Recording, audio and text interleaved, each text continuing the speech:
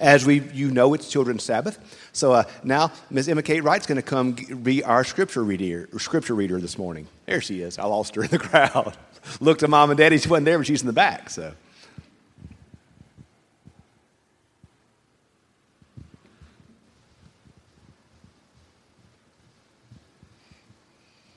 The Old Testament reading today is from Joshua chapter 6, verses 12 through 16. Then Joshua rose early in the morning, and the priests took up the ark of the Lord, the 7 priests carrying the 7 trumpets of ram's horns before the ark of the Lord passed on, blowing the trumpets continually. Then the armed men went before them, and the rear guard came after the ark of the Lord, while trumpets blew continually. On the 2nd day they marched around the city once and then returned to the camp. They did this for 6 days. On the 7th day they rose early and at dawn and marched around the city in the same manner 7 times. It was only on that day that they marched around the city 7 times. And the 7th time, when the priests had blown the trumpets, Joshua said to the people, "Shout, for the Lord has given you this city." This is the word of God for the people of God. Thanks be to God. Thank you, Emma Kate. You know, I can't speak for every preacher in creation, but for me, one of the hardest parts about working on a sermon is to think about what I want to say. How do I want to start? How do I, what do I want the sermon to be about? That for me, the opening part of the sermon is always sometimes the hardest. Once I get that down, everything else kind of falls into place. So I thought, okay, on Jericho, when the walls come tumbling down, where do I want to start? And so my first thought was we should all be singing the John Cougar Mellencamp, because he says, the Mellencamp song, "When the Walls Come Tumbling Down." I mean, come on. Who don't want to sing some good John Cougar Mellencamp in church? I mean, I think it was Johnny Cougar. Good call. Good pay. I think I was actually, he changes names more than Madonna changes outfits. I mean, boy, you got to be really old to know that joke. That's, our kids know who Madonna. So everybody my age and older is laughing at the Madonna joke. A lot of the others don't quite get it. But so I thought, okay, we should sing Johnny Cougar Mellencamp in church. That's what we can do when the walls come tumbling down. I thought, no, that's not a good idea. We have a better resource in our church. We have children, and it's Children's Sabbath. And one thing we know about this text is there was a lot of racket made in Jericho. So what I want all of our kids, I want you, congregation, to imagine yourself as the residents of Jericho. You're sitting there drinking your Keurig, reading the Clarion Ledger, kind of getting your day off to a good start, getting your feet underneath you. And you look outside the wall and you see these weird Israelites marching around making a bunch of racket. So you adults, you are the residents of Jericho, sitting wearing your Snuggie, watching Sports Center, kind of getting your day off to a slow start. And the kids are going to be the Israelites walking around Jericho. So all the kids and some enthusiastic adults have some noisemakers. So adults, you're Jerichoians, whatever they are. Kids, blow your noise and let's simulate Jericho.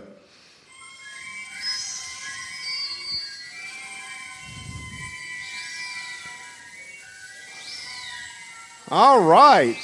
So you're sitting there and you look outside the window and you see a bunch of folks you don't know marching around your city, but a bunch of noisemakers making a lot of rackets. If you read the story of Joshua, which we're doing in the stewardship season, and the reason why we're looking at Joshua is I think Joshua is a great story and a great example of Scripture in what it's like to have a vision and move toward it. Because if you look throughout the Old Testament, you see that in Exodus, Leviticus, Numbers, and Deuteronomy, the people were captives, they were slaves, but they were driven by this vision of the Promised Land. They were driven by this vision of going to the Promised Land. But then they have a bunch of roadblocks in the way. A lot of things happen. Sin, defeat, all kind of stuff. To eventually, the original people of Israel who left Egypt are not the inheritors of the Promised Land, but it's their children. The original folks who left, they didn't get in. Moses himself didn't get in, but it was their children who got in. And so when you look at the story of the Exodus, when you look at all this is building. All this is building towards the point we get to today. They've crossed the Jordan.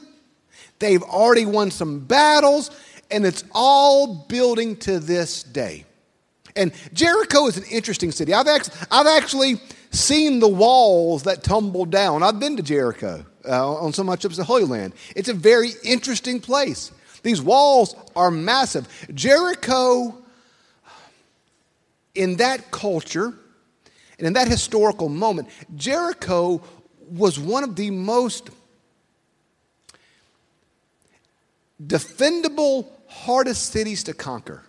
It was one of the oldest cities in the world, and it was one of the first walled cities in the world. So this is not going to be an easy victory. This is not going to be a walk in the park. This is going to be hard. This is going to be a challenge to scale these walls, to defeat this city, to defeat this area, which is going to be incredibly challenging. If you remember last week, though, Rahab said, the people are afraid of you already because they've heard of what you've done. So we see that the people of Jericho knew what was coming. So you would think that if Israel was going to conquer Jericho, they'd have some great, grand, strategic military plan, wouldn't they? You know, shock and awe. Bring out the artillery. We would read about the people flanking the left side, whatever that means. I'm not a military historian. You know, they would flank something, because that's always, if you watch a World War II documentary, somebody's always flanking something. I don't know what that means, but they do it, and apparently it works. So you would read about flanking. You would read about the artillery being repositioned, or the archers, or things like this. I'm a band parent. This reads more like a band competition than a military battle. I don't know many military battles in human history that focus so prominently on trumpets. No offense to any of you who are trumpet players, but they're loud.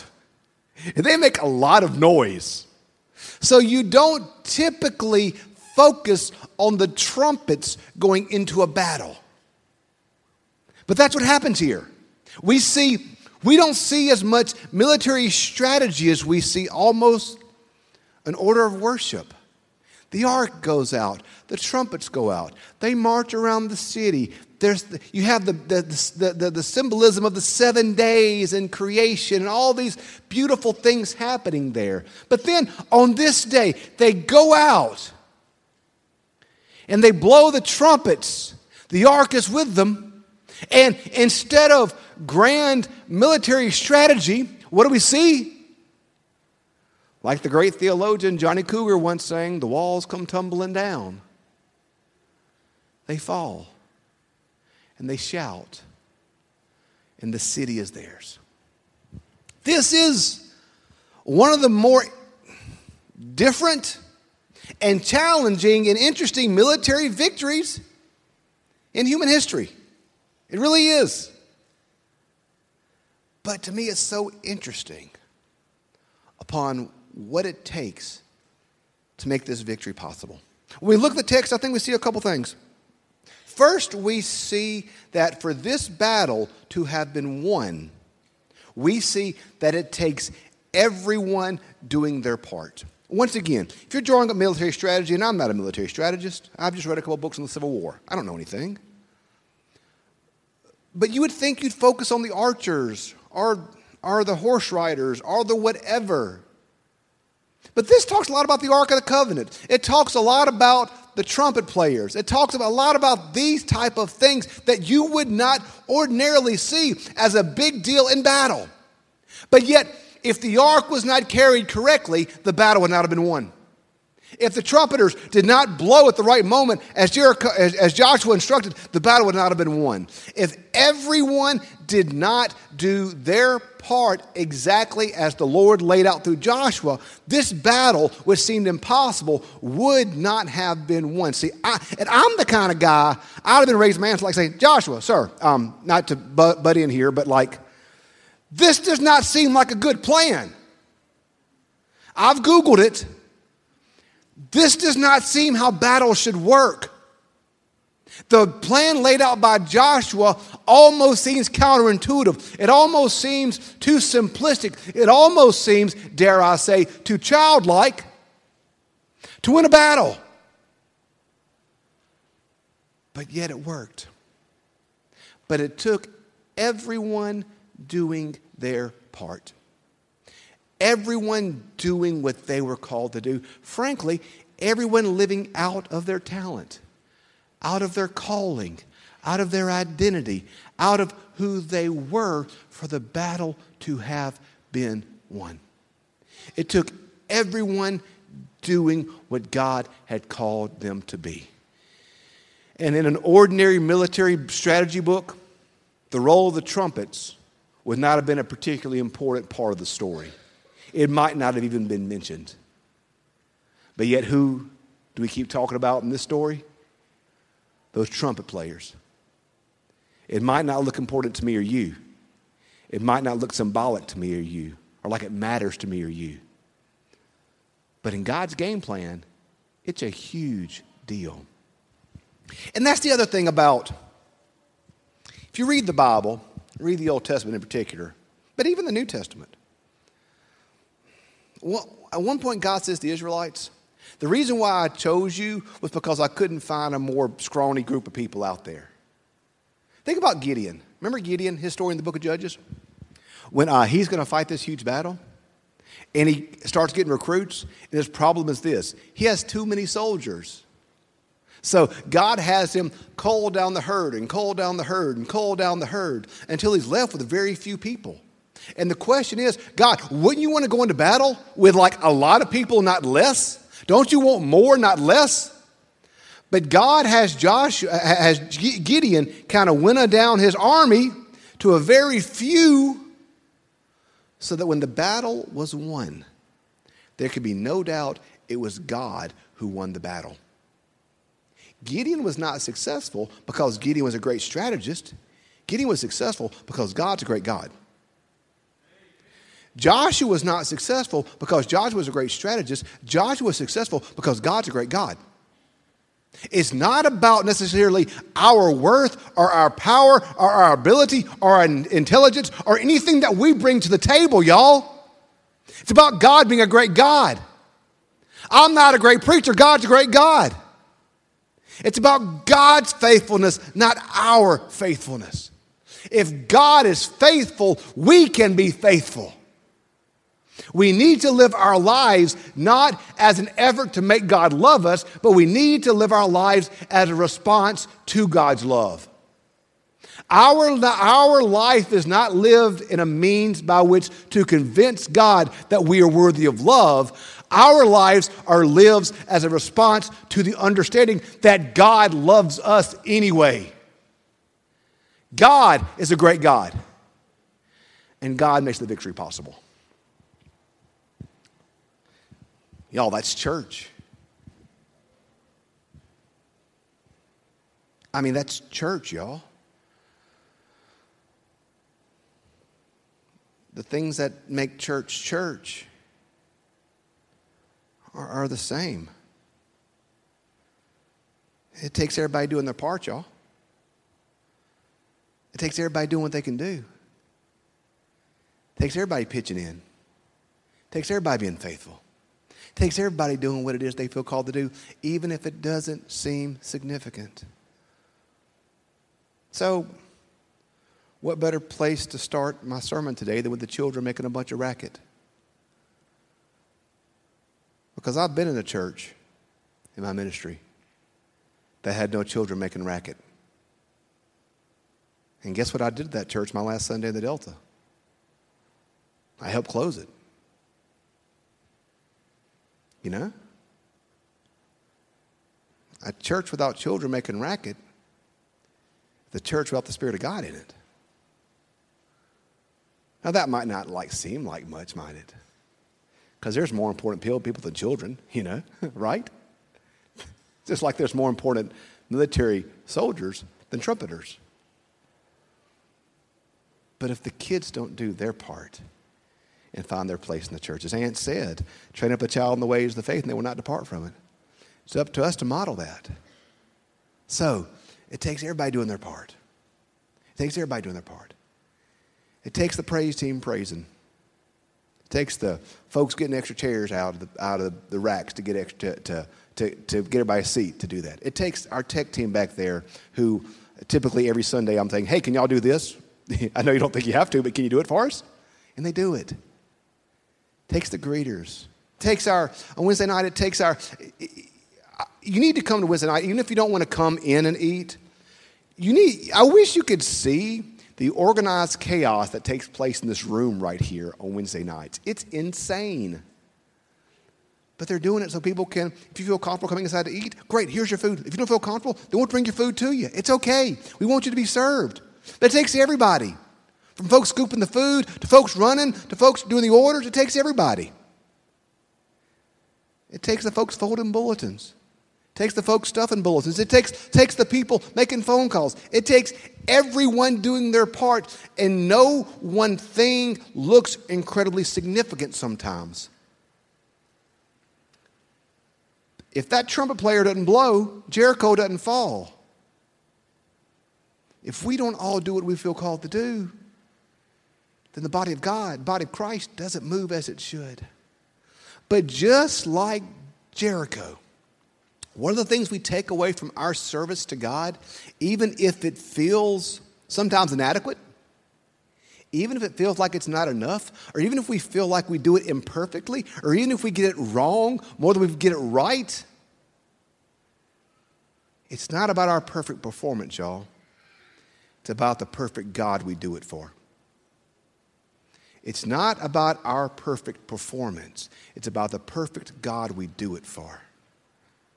We're not the object of this, y'all. Our perfect action is not the point of it.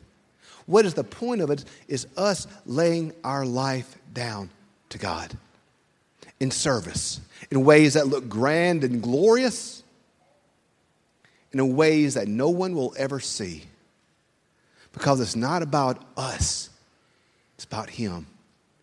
And just as every member of Israel had to do what they had to do for them to conquer Jericho, every one of us, those watching online, those in intersection, those in traditional, those that came to 8:30, it takes all of us doing our part for the body of Christ to move together in unity.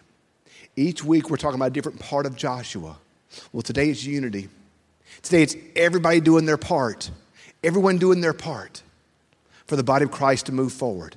So I don't know what that is for you, y'all. But you do.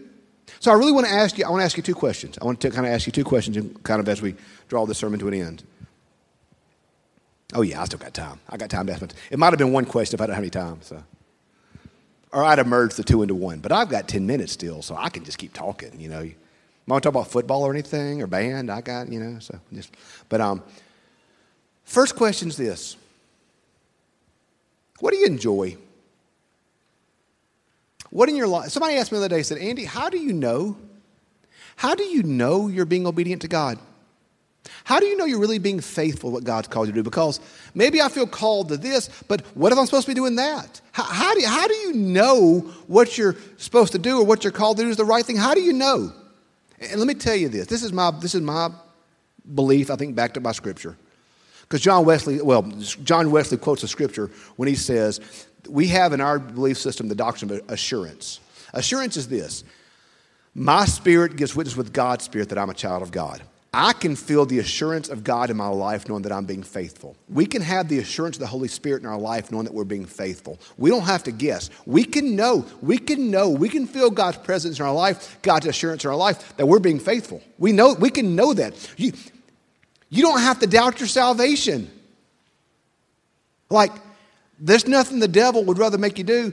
Somebody once said this one time, I quoted this in Sunday school. The devil loves for lost folk to think they're saved and saved folk to think they're lost. I love that.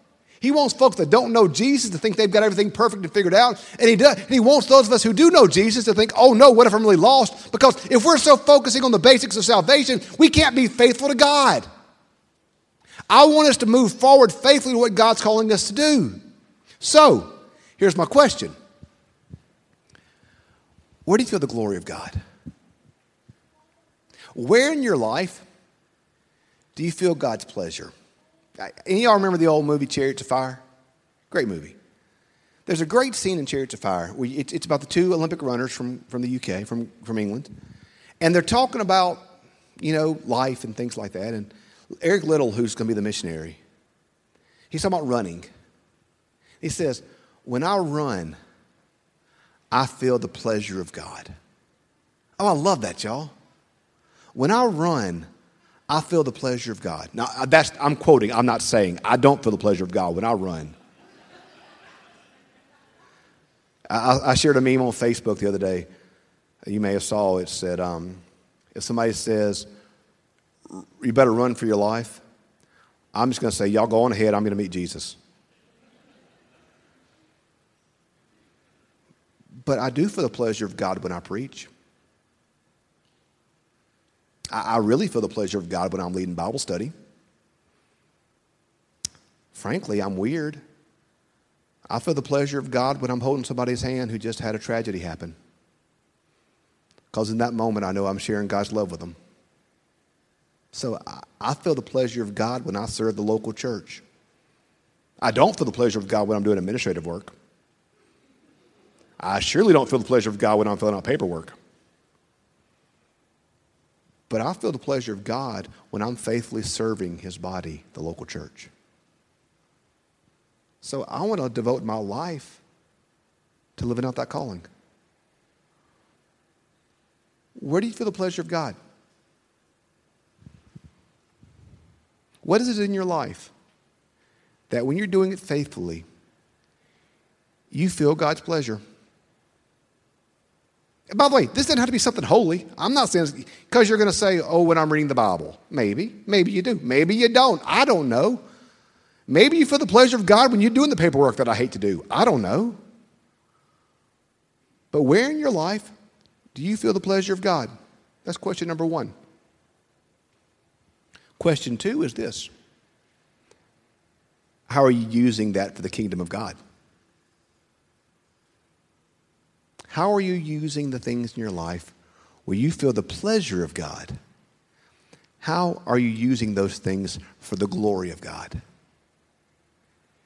Y'all, that's stewardship.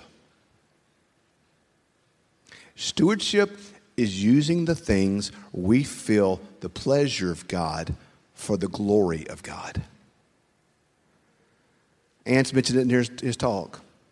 We make a vow to be faithful with our prayers, our presence, our gifts, our service, and our witness when we join the church. And I said this last week in Traditional, and I'll say it in here too. I look at membership a little bit differently than some preachers. Because, we have formal membership. We took in a couple members in Traditional this morning. It's great. If you're not a member of this church, and you like to talk about being a member of this church, I'd love to have a conversation with you about it. I would love to have that conversation with you about it. Because I think local church membership matters. But the way I look at membership is sometimes this. I tell the story with my in-laws. My in-laws are saints. I can't make mother-in-law jokes because my mother-in-law and my father-in-law are amazing. But they had a season in their life where they were church shopping because of some stuff in their home church. And so they had about a 2-month period where they weren't in a local church. They were just hopping around. In their small community where they're part of, one day they had a terrible accident where a young man was killed in a car accident. And my mother-in-law looked at my father-in-law and said, Eddie, if something happens tomorrow, what preacher would we call? And the next Sunday, they joined New Hope Methodist Church. Membership is this. If your world goes south and tragedy visits your door, what preacher are you calling? What church are you turning to? And if the answer to that question is St. Matthew's, or the answer is me or Brian or one of our staff, then we're your church family whether you're a member or not. Now, I'd love to align those two things together. So when I talk about your vows, it might not be that you're a full member yet. But if you consider yourself part of this body, then that's what we're talking about. Your prayers, are you praying faithfully for our church and for God's will to be done? Your presence, are you being present in worship, in person, online, however you're able to worship with us? Are you being faithful with your gifts, your tithes, your 10%, your offering? Are you faithful with your service? Do you serve? Do you do like these children do and help kick off the sermon with a noise? Are you serving? Are you being faithful with your witness? Are you letting folks know about Jesus with your words and your life? Because y'all, we don't move forward if we don't all do it together. We don't move forward unless we all do our part.